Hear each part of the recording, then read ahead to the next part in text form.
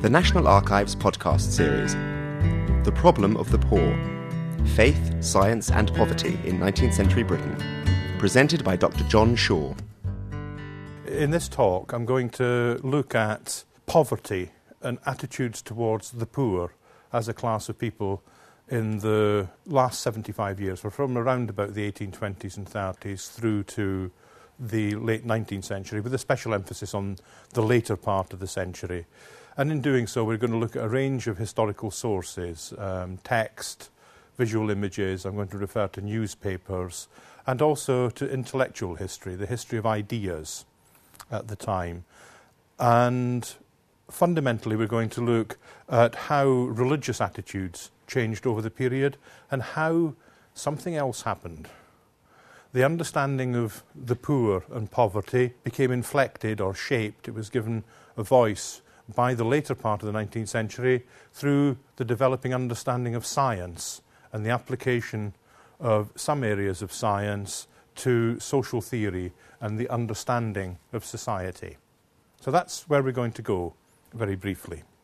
There are two fundamental ways at the time of explaining why the poor are poor and why some poor people persisted in their poverty throughout generations. One set of explanations relates to the moral failings of the individual. That poor people are poor because of some failing or fault in them, and that the remedy for poverty, the social cure for poverty, involves making that individual somehow better, remoralising them, rehabilitating them somehow, so that they work their way out of their poverty and their criminality and their deviance and so on. The other type of explanation focuses on the environment within which the poor live. The poor live hard and brutal lives surrounded by poverty, misery, deprivation, in dreadful circumstances, and that, in a sense, that environment preconditions their poverty. In the East End of London, for example, there is widespread unemployment for most of the 19th century to a greater or lesser degree, and more importantly, there's a very high level of underemployment. That's a jargon term that economists use. What it means is people who are not fully employed. They're either working part-time or they're casual labour. Builders' labourers, for example, get very little work in the winter but quite a lot of work in the summer. So for a large part of the year they're likely to be unemployed. Similarly, portering work in markets like Spitalfields Market tended to be more seasonal. So they would actually have great job insecurity and earn very little, and their work itself would be very, very seasonal. That environment, to some people, explained why the poor were poor and so often remained poor. What I wanted to move on to look at was how this explanation, the nature versus nurture argument, the poor are poor because of their nature, the poor are poor because of the environment they live in, how they're nurtured, how it works through religious thought and attitudes at the time. The particular focus I'm going to look at is the East End of London, leading into and out of the 1880s. I suppose there's an underlying view in Christian churches in the 19th century about the poor that's always been there, and it had been there since the Middle Ages, been there for as long as we have church records, really, and that is that the poor are part of God's creation, and it's part of our responsibility to take care of the poor. We don't have to give them a lot, and we don't have to give generously, and we don't actually even have to feel very good about it when we're doing it. But the fact is that there's a sort of broad responsibility for all God's creatures, and the poor are, after all, God's creatures. But that, of course, isn't the end of the story. If we go back to the first half of the 19th century, then we find that there's a prevailing view in the Church of England, which is the major church in England and Wales, but also in the Presbyterian Church, which is the major church in Scotland, and you find it through, and perhaps this is not familiar to some of you, what are called nonconformist churches or dissenting churches, those churches that don't belong to the big national Church of England, but people like Baptists, Methodists, Unitarians, Quakers and so on, well, less so Quakers. But there's a prevailing view of the poor that actually places a great deal of emphasis on the poor, the responsibility the poor have for their own condition. Now, this is a particular religious view within the church, and it's a view that's associated with evangelicalism, or for anybody here who knows the Church of England, what would be thought of as the low church, the Church of England in the countryside. I kind of think of it as that bit of the Church of England that reads the Daily Mail, really. I hate the Daily Mail with a passion that can't be described, so I will be rude about it periodically, and they can sue me. The evangelical case was by far the most dominant and important view in the first half of the 19th century. And it took the view, not only were individual poor people responsible for their own condition, but the only hope of actually them ever getting out of their situation lay within their own power to reform themselves. The emphasis here fell on the sinful nature of the poor. The poor were poor because they were sinful. If we could stop them from being sinful, then they would stop doing the things that made them poor. So if they stopped being sinful, they would work harder and be less lazy. They would drink less and be more sober, therefore they'd be fit to go to work.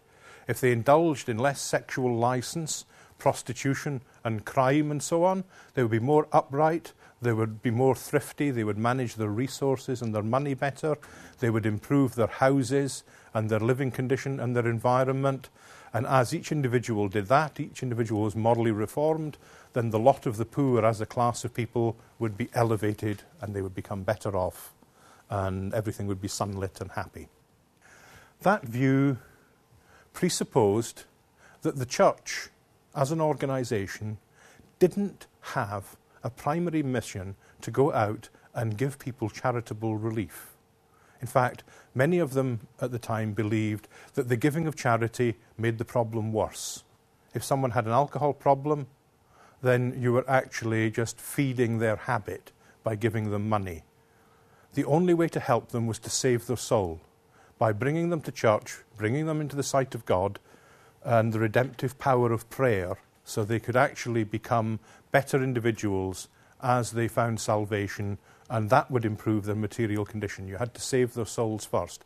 Therefore, the church didn't have a charitable mission that was more important than its spiritual mission, if you like. In the 1830s and 40s, there are voices that start to dissent from that view, voices that start to argue a slightly different case. In the 1840s and 50s, for example, there's a very famous Christian minister and writer called F.D. Maurice. F.D. Maurice was probably the first person to call himself a Christian socialist. And he started to argue that the evangelical view was misguided, because if people are living in poverty and squalor and hunger and filth, and they're trapped in that situation, then you can't expect them to be anything other than sinful. And the only way of preventing them from being sinful and to make them into pious, religious, good people is by improving their environment. Once you improve their environment, you make it possible for them to behave in a better way and for them to redeem themselves.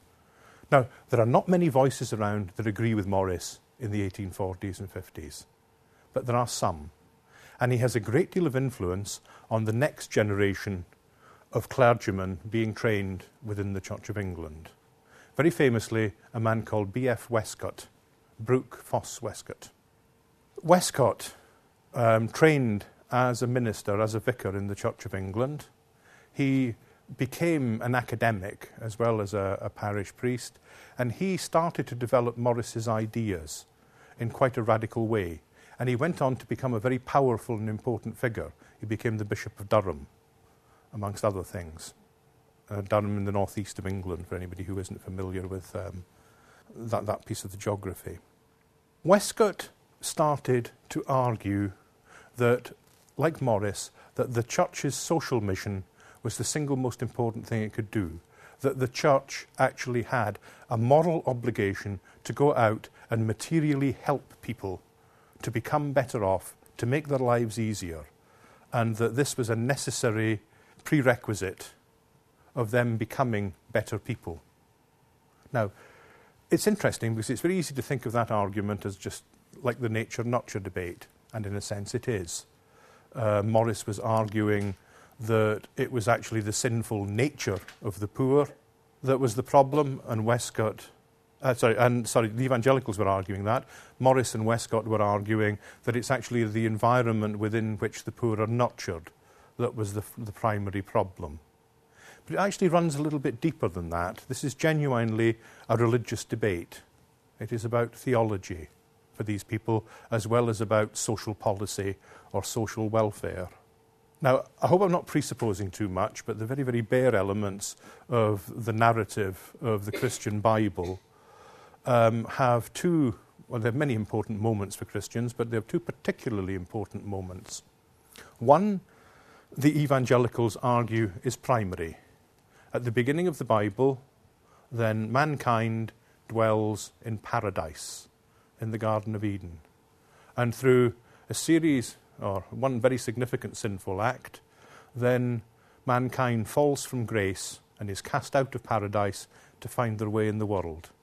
And the evangelicals argue that's the beginning of Christianity, that the story of human civilization, of Christian civilization anyway, is the story of the need to redeem yourself for that fall. Therefore, the redemptive mission of the church to save people's souls is actually the primary duty according to the Bible. Westcott said, no, that's rubbish. That's the beginning of Jewish/Christian history, because it's the beginning of the Bible. The beginning of what is specifically Christian is the birth of Jesus into the world, and also the Sermon on the Mount, where Jesus, in the biblical account, broke up loaves and fishes and fed an impossibly large number of people. Westcott argued that actually that is the Bible's instruction to Christian churches, that they have to help people and intervene in the material world as a way of helping them then to go on and save their souls. Did you see the argument there? It genuinely is a deep religious argument and not just an argument about how you should go about helping the poor. These two views had a huge impact, and they still have a huge impact. The evangelical view that the poor have a responsibility for their own condition is actually a very, very powerful force in the 1980s in the government of Margaret Thatcher.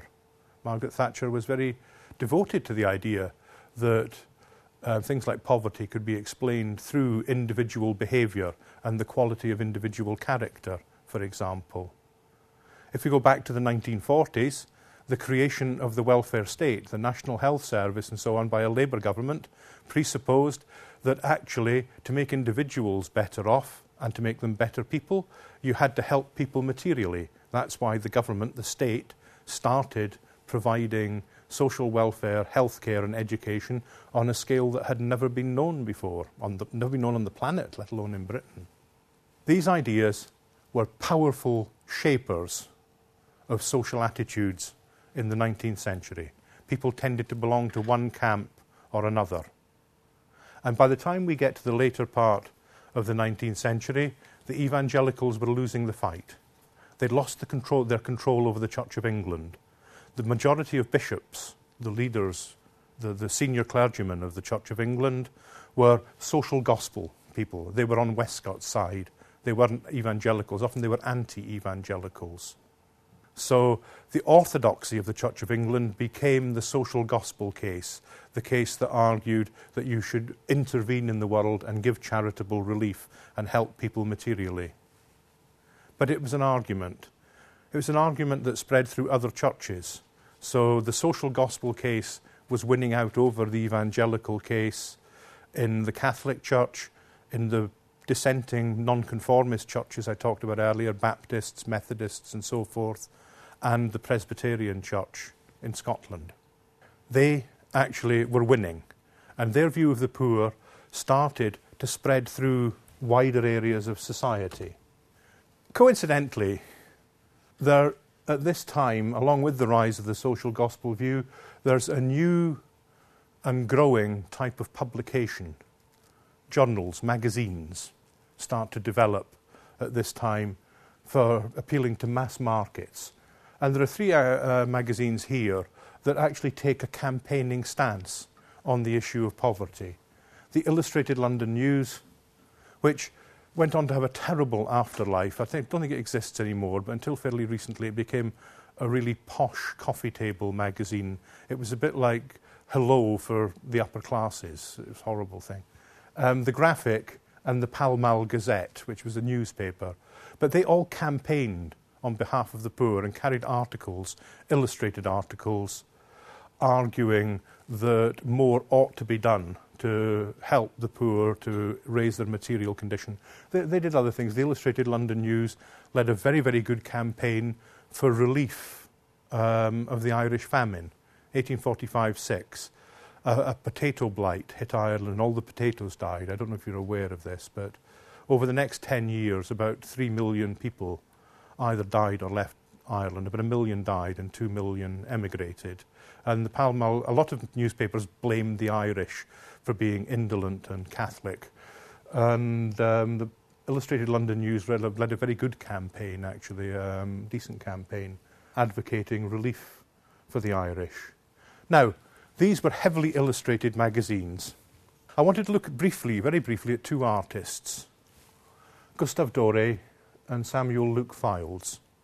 They both contributed to the Graphic and the Illustrated London News, and they both argued a case through their artwork for the relief of the poor and a sort of social gospel point of view. But they were very, very different people and very, very different artists. Gustave Doré was a professional illustrator. He illustrated the Bible, the works of Shakespeare, the works of Dante, the Italian poet, and so on. He also illustrated a big and very fabulous book with a man called, well, he illustrated it, and the text was written by a man called Blanchard Gerald about London. It's called London, and it's a collection of pictures of London, of prosperous scenes as well as poverty.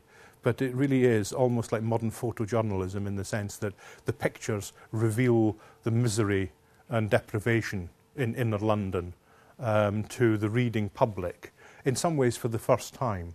Samuel Luke Fildes, on the other hand, was a member of the Royal Academy, a professionally trained academic painter who painted large canvases, sold them for a great deal of money, did portraits, did landscapes, and so on. But he also painted large canvases of scenes of poverty. Up until that point, this had not been regarded as a fitting subject for art. It was regarded as beneath the dignity of anything as grand as oil painting, which should be about great historical scenes or landscape and beauty and so on. People like Luke Fildes, and also perhaps some of you have heard of Vincent van Gogh. Van Gogh also painted a lot of these sort of social realist campaigning pictures. These people became known as social realist painters, and so in fact they become known as the Illustrated London News realists, because they had their work reproduced in these magazines to appeal to a larger scale audience. This is Gustave Doré's painting of Houndsditch. Houndsditch is that area between Aldgate and Liverpool Street Station. There's a street called Houndsditch that runs from Bishopsgate, outside Liverpool Street Station, down towards Aldgate, for those of you who know the inner part of the East End. And it's a scene of poverty. I've also seen this picture called Evicted. A family is standing, their worldly goods are put about them, the children are huddled around. They're very supportive, they're very much a family, aren't they? You know, they're not being torn apart by this, they're bonding together, if anything.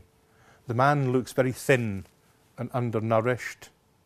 There is something very interesting going on, though, because he's wearing a long coat, a top hat, This girl is wearing a very fancy hat, so is this girl here. The overall impact suggests that Doré is sympathetic to these people and pointing out their plight. They're not being cast in a bad way, they're not begging, they're not aggressive, they're not socially demanding in any way, they're defeated by their circumstances. If we go on to another Gustave Doré, Bluegate Fields, 1872. This is the kind of area, slightly earlier than this, a man called Henry Mayhew, a journalist, said that Spitalfields was so notorious and dangerous that you wouldn't go down Artillery Passage into Spitalfields were you the bravest man in the English army and armed with a gun. That's how middle-class England tended to think of the poorer areas of inner city, London, Manchester, Edinburgh, Glasgow, and so on. So the policemen go in and they shed light on this world. And what's revealed to us isn't an aggressive, begging, thieving, violent underclass, but actually people who are just defeated by the environment in which they're living. This is the social gospel in visual form, if you like. The next picture is by Samuel Luke Fildes. Luke Fildes did these sometimes very large canvases and then had them reproduced as etchings for mass reproduction in the newspapers. This is probably his most famous single picture, but it's a scene of a queue waiting to get into a casual ward, waiting to get into a night refuge to sleep, basically. And you see the men here, again, characteristically the top hat. This woman's clothes, you can't quite see it in this reproduction, are actually quite fine. She's hugging a baby under her shawl there. The day is bitterly cold with snow on the ground and so on. A starved dog scrounging around their feet. One of the things that Doré brought out and that Luke Fildes echoes here is that sense of there being a slightly absurd finery about the poor. Top hats, floral hats on little girls and so on. And of course, that's an attack on people who give charity without regard or thought. I mean, there's good documentary evidence of people suffering from malnutrition in the East End of London who could go down to the gates of Christchurch in Spitalfields and off the railings there pull off bags of old silk gowns that the rich didn't want anymore. So you could walk around the East End of London suffering from malnutrition in a silk gown and a fine hat. Inappropriate charity. The lack of organisation. If you want to talk about one of the later, one could call him loosely a social gospeller here, a man called Aneurin Bevan, who was effectively the father of the National Health Service in the Labour government after 1945, used the phrase, charity is no substitute for organised justice. And in a way what they're campaigning for is not just charity, but for organised justice. The East End of London becomes a centre of great anxiety. The poor are seen as being cut off from the rest of society, that actually it's not just in the interests of the poor that we need to help them, it's in everybody's interests, because these areas represent a colossal social threat to the rest of us. So actually, if you're a respectable middle-class person and think, well, why should I care about the poor? Well, you should care because they're actually your neighbours, and they might become dangerous. The Jack the Ripper case focused the mind. In 1888-9, there was a serial murder of women in Whitechapel, mostly but not exclusively prostitutes. And it added to the sense that the area was unregenerate. Criminologists, detectives, police officers all started to actually speculate about who Jack the Ripper was and about the problem of this area. And much of that speculation depended on the theory or the idea of degeneration, that actually people living in this kind of environment under these circumstances will morally degenerate. They will get worse, not better. And that if we want to actually rebuild the nation, we have to start doing something about it. By the time we get to the Anglo-Boer War, a war fought in South Africa, but involving British troops, then it was revealed in recruitment drives that actually just an unacceptably high proportion of the men medically examined to fight in the British Army were unfit for military service, and that something needed to be done about that. Now, that notion of degeneration, of there being a class in society that was actually on some kind of a downward spiral, both morally and physically, is one that chimes with the next part of the story that I want to tell. And I want to take a completely different approach now and run through that history of shifting attitudes towards the poor, but think about it through science rather than religious attitudes or social attitudes. And that means stepping back again and rebuilding the history. We're going to look at evolution and evolutionary theory. Now, I'm sure most of you know that Charles Darwin didn't invent or discover the theory of evolution. He did something very specific with it. There were many theories of evolution before Darwin. Perhaps the most famous is a Frenchman at the turn of the 18th and 19th centuries called Jean-Baptiste Lamarck. But there are others, a man called Cuvier, many others all over Europe. Lamarck actually was very well aware that the state of things in the world as they are now has not always been the case. People were actually discovering this partly through the fossil record, which they were exploring for the first time. They became aware that there were once creatures in the world that no longer exist, that there are creatures in the world now of which we have no fossil record in the past, and that there are creatures alive now that bear a resemblance to but are different from the creatures that lived in the past. Lamarck said, "Do we not therefore perceive that by the action of the laws of organisation, nature has in favourable times, places and climates multiplied her first germs of animality, given place to developments of their organisation, and increased and diversified their organs.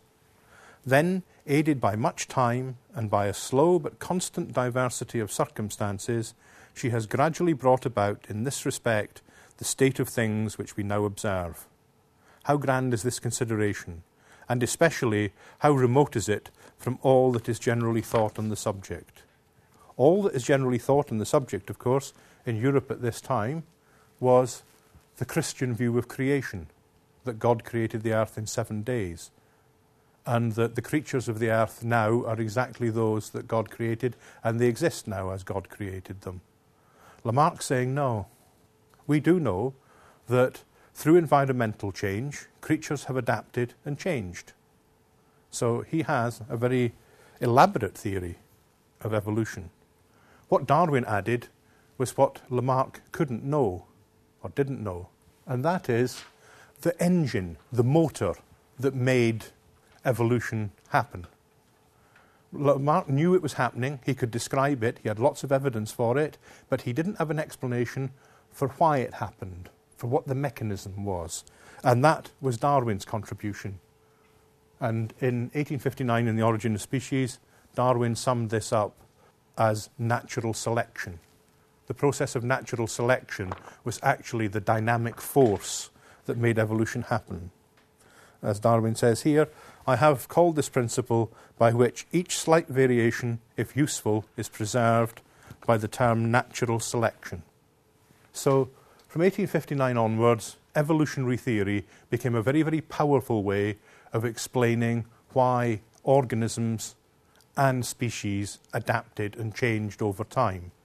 And natural selection was the explanation. Now, by and large, Darwin confined his explanations to the natural world. Darwin was particularly interested in earthworms.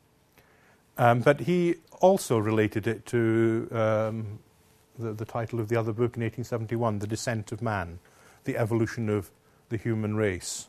He didn't tend to apply it very systematically or with great enthusiasm to other areas of life, but other people did.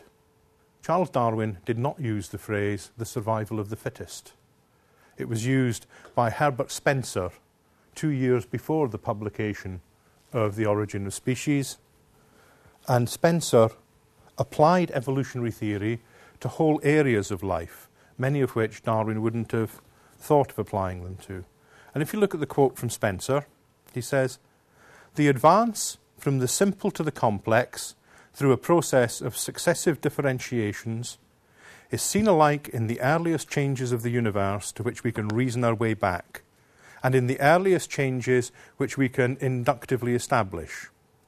It is seen in the geologic and climatic evolution of the Earth and of every single organism in its face. It is seen in the evolution of humanity, whether contemplated in the civilized individual or in the aggregation of races. It is seen in the evolution of society in respect of both its political and economical organization. And it is seen in the evolution of all those endless, concrete and abstract products of human activity which constitute the environment of our daily lives. What Spencer does is take Darwin's evolutionary theory with the principle of natural selection, apply to it a very crude soundbite, the survival of the fittest, and then apply it to every area of human life.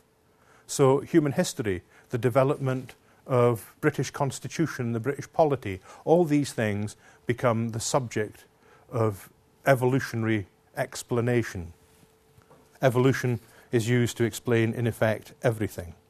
I won't go into all of the quotes here because it would take too long, but I want to look in particular at two or three other people, because so far the story of evolution seems to be generative and progressive. Things are getting better. As species become more fit for purpose, or rather as the environment changes and adapts, successful species adapt, they become fitter, leaner, tougher, better suited to survival. Those that don't fall by the wayside, the sad truth of evolution, that there are losers as well as winners.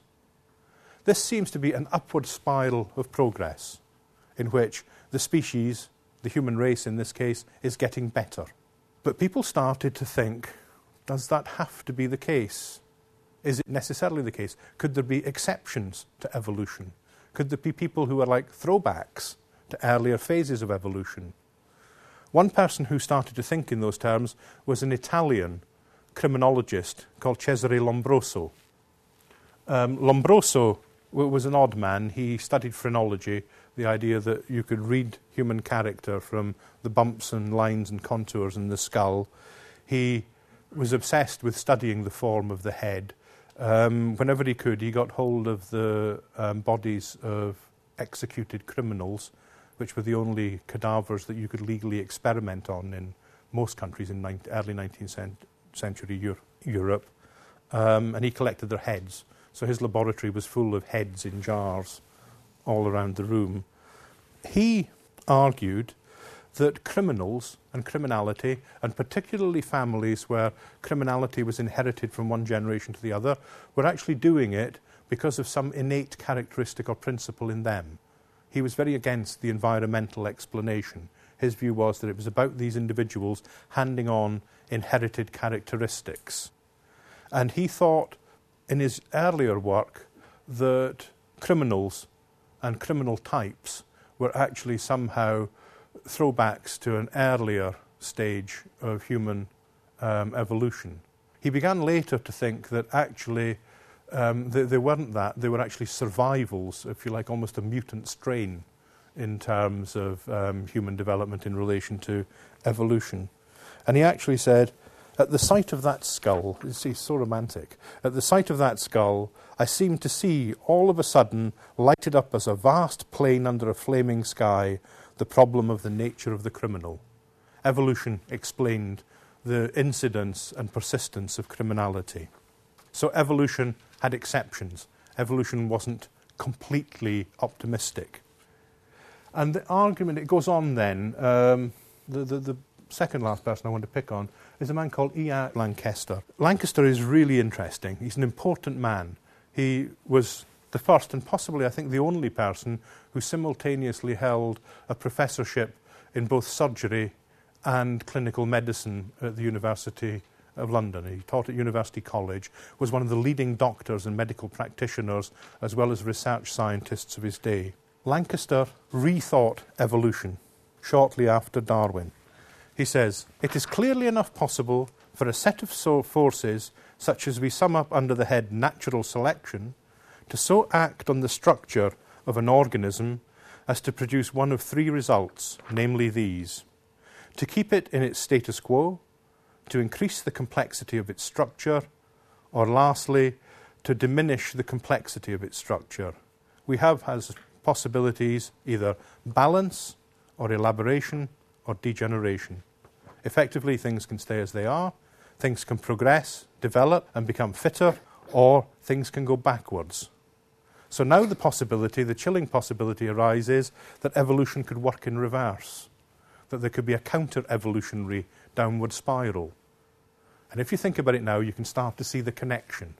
At the same time as people are starting to worry about the degenerate character of the people living in the East End of London who are caught in this trap of poverty because of some kind of innate or born-in, bred-in unfitness in them, the idea that those people are actually degenerate and might be a source of moral infection and infect the respectable poor around them and drag everybody down with them, actually suddenly has scientific validation. The idea that actually these people might be going through some downward counter-evolutionary spiral, becoming less and less unfit, more and more unfit, and dragging the species down with them. That becomes quite chilling. People think, well, we need to do something about this. And the last man, I want to look at a slightly longer quote here, is Francis Galton. Galton had a lot of credibility because Galton was Charles Darwin's first cousin. So it was all in the family, as it were. He was a founder member of the British Eugenics Society. And here, the story might actually start having echoes of histories that you might have looked at in relation to the Third Reich, and so on. But I'll read the second quote from Galton, which I think brings it out very, very clearly. I hence conclude that the improvement of the breed of mankind is no insuperable difficulty. If everybody were to agree on the improvement of the race of man being a matter of the very utmost importance, and if the theory of the hereditary transmission of qualities in men was as thoroughly understood as it is in the case of our domestic animals, I see no absurdity in supposing that, in some way or other, the improvement would be carried into effect. What I desire is that the importance of eugenic marriages should be reckoned at its just value, neither too high nor too low, and that eugenics should form one of the many considerations by which marriages are promoted or hindered, as they are by social position, adequate fortune, and similarity of creed. I can believe hereafter that it will be felt as derogatory to a person of exceptionally good stock to marry an inferior one as it is for a person of high Austrian rank to marry one who has not 16 heraldic quarterings. That is an old aristocratic family.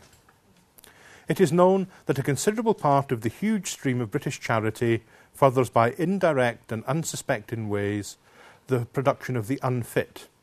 It is most desirable that money and other attention bestowed on harmful forms of charity should be diverted to the production and well-being of the fit. For clearness of explanation, we may divide newly married couples into three classes with respect to the probable civic worth of their offspring. There would be a small class of desirables, a large class of passables, of whom nothing more will be said here, and a small class of undesirables. It would clearly be advantageous to the country if social and moral support, as well as timely material help, were extended to the desirables and not monopolised as it is now by the undesirables. This is precisely the aim of eugenics. Its first object is to check the birth rate of the unfit, instead of allowing them to come into being, though doomed in large numbers to perish prematurely. The second object is the improvement of the race by furthering the productivity of the fit by early marriages and healthful rearing of children. Natural selection rests upon excessive production and wholesale destruction. Eugenics on bringing no more individuals into the world than can be properly cared for, and those only of the best stock. Absolutely hideous. Scary, horrible. He's arguing that actually the solution to the problem of the degeneration that Lancaster and others had identified and the criminality that Lombroso had discussed was actually the selective breeding of human beings on the supposition that somehow the poor, the criminal, the deviant were that way because of some biological or neurological or what we might think of as genetic malfunction in them that needs to be bred out of society, that you would breed human beings with the same selectivity that you bred racehorses or pedigree dogs to produce fitter stock. This idea, the British Eugenics Society still exists. The British Eugenics Society continued to grow through the first half of the 20th century, but it never has a major impact on public policy in Britain, because British public policy, social welfare, goes in another direction and actually, in a sense, becomes environmentalist in the main, and is then expressed in the creation of the welfare state after the Second World War. Where this idea has its greatest purchase, of course, is in Germany in the period between the wars, where something very like this becomes the ideology of the Nazi Party. It also has a significant impact in some states in the southern half of the United States, the southern states, where it becomes the basis of racial policy. By and large, in the north, it doesn't become a part of public policy, but in the southern United States, it becomes the basis of the kind of segregationist, racist structures that existed there, that was built into the law in those states. Things like the Jim Crow law that segregated buses, which meant that black people couldn't sit next to white people on buses without both of them being charged and the black person being beaten up in all likelihood and on. What I've tried to do here is suggest to you that attitudes towards the poor changed very significantly in the course of the 19th century, that we moved from a prevalently evangelical view of the poor to a view based on a charitable understanding of Christianity through the social gospel. But then the import of science into this argument changed it completely. One of the chilling things, and I think the thing that's really scary about this, and one of the reasons why it's one of the more chilling it is one of the many chilling aspects of the Nazi regime in the 1930s and 40s, is that in the evangelical view, the poor could be helped. Poverty could be prevented. You might agree with their view of individual responsibility. You might agree with their view that religious observance is a way of saving people. But even if you disagree with them, then there was actually an assumption that something could be done to help them. In the social gospel view, it's very obvious that the whole view is built on the notion that the poor can be helped. They'll be helped by having their environment improved and being given more material resources. The chilling thing about the eugenic view as it's built up is that there's nothing that can be done. These people need to be bred out of existence because they can't be helped, they can't be reformed. And that's the really scary part of the ideology underlying that, as well as the fact that it seemed to have the legitimacy, the support of being a scientific argument. And that's quite important in the 20th century. This event was recorded live on the 26th of September 2008 at the National Archives, Kew. This podcast is copyright the National Archives. All rights reserved.